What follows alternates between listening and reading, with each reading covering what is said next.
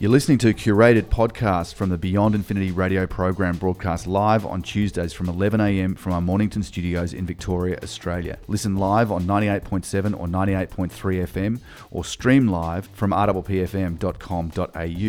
Presented by me, Piers Cunningham. And me, John Young. South Australia has announced that it's going to build the world's biggest solar thermal power plant near Port Augusta. It's a $650 million plant and will start construction in 2018. The Aurora Solar Energy Project, the American company that has been signed up to do this. They've done some very successful stuff in Nevada, where they've built a smaller version of what's being built in South Australia. The plant will deliver 495 gigawatt hours of power annually, or 5% of South Australia's energy needs. It's the equivalent of powering more than 90,000 homes. It's 30 kilometres north of Port Augusta, so perfect location, nice flat land, plenty of sunshine.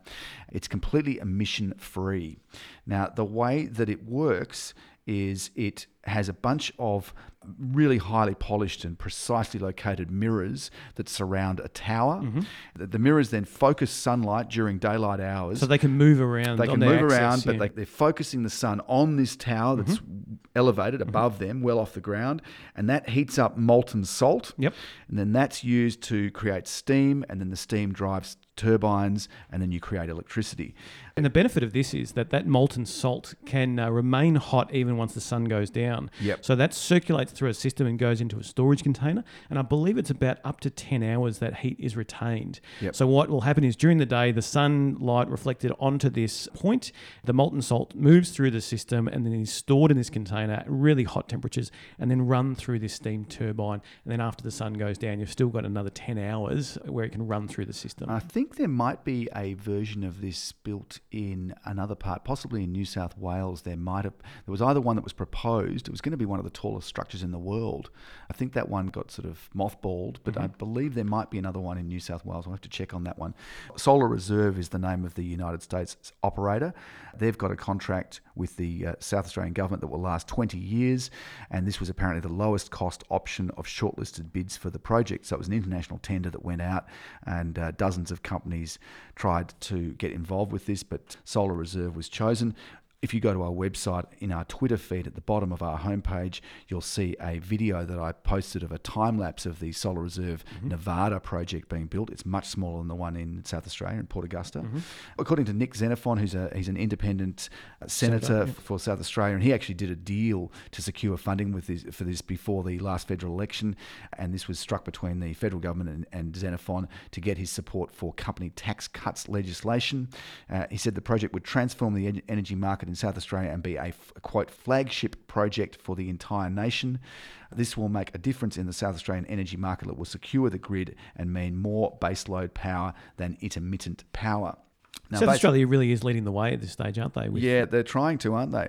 It's going to employ a lot of people. There'll be 50 full-time people employed on an ongoing basis once it's operational, and in the construction phase, there'll be more than 700 jobs created. So that's an important thing for South Australia. They've lost a lot of car manufacturing jobs recently, so that's a good thing for them. As I mentioned, it uses heliostats or mirrors to concentrate sunlight onto the tower that heats the molten salt. So that's kind of an interesting one that comes on the heels of the world's biggest lithium battery being built by Tesla. That promised to build one within 100 days, so we're expecting that it'll be built by December the 1st. Otherwise, Elon Musk's promised that he'll be paying for it himself, and that's a cost of about $50 million. I guess when you've got $25 billion in the bank, that's kind of small change, but that will be a 100 megawatt battery. It'll be there by summer, provide energy stability for the South Australian and also the emergency backup for shortfalls. That's working with the expanded Hornsdale Wind Farm under construction at the moment, and that's a French company that's providing that. So the battery is going to give the backup, store the wind generated electricity for use at times when they need electricity.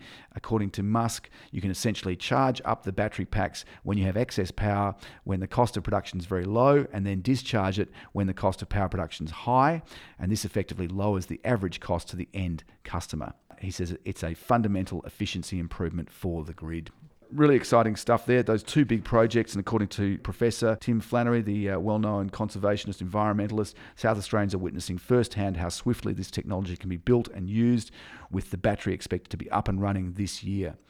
According to Flannery, South Australia joins the likes of California as a world leader in demonstrating how renewable energy and storage technologies can power our economy cheaply and cleanly.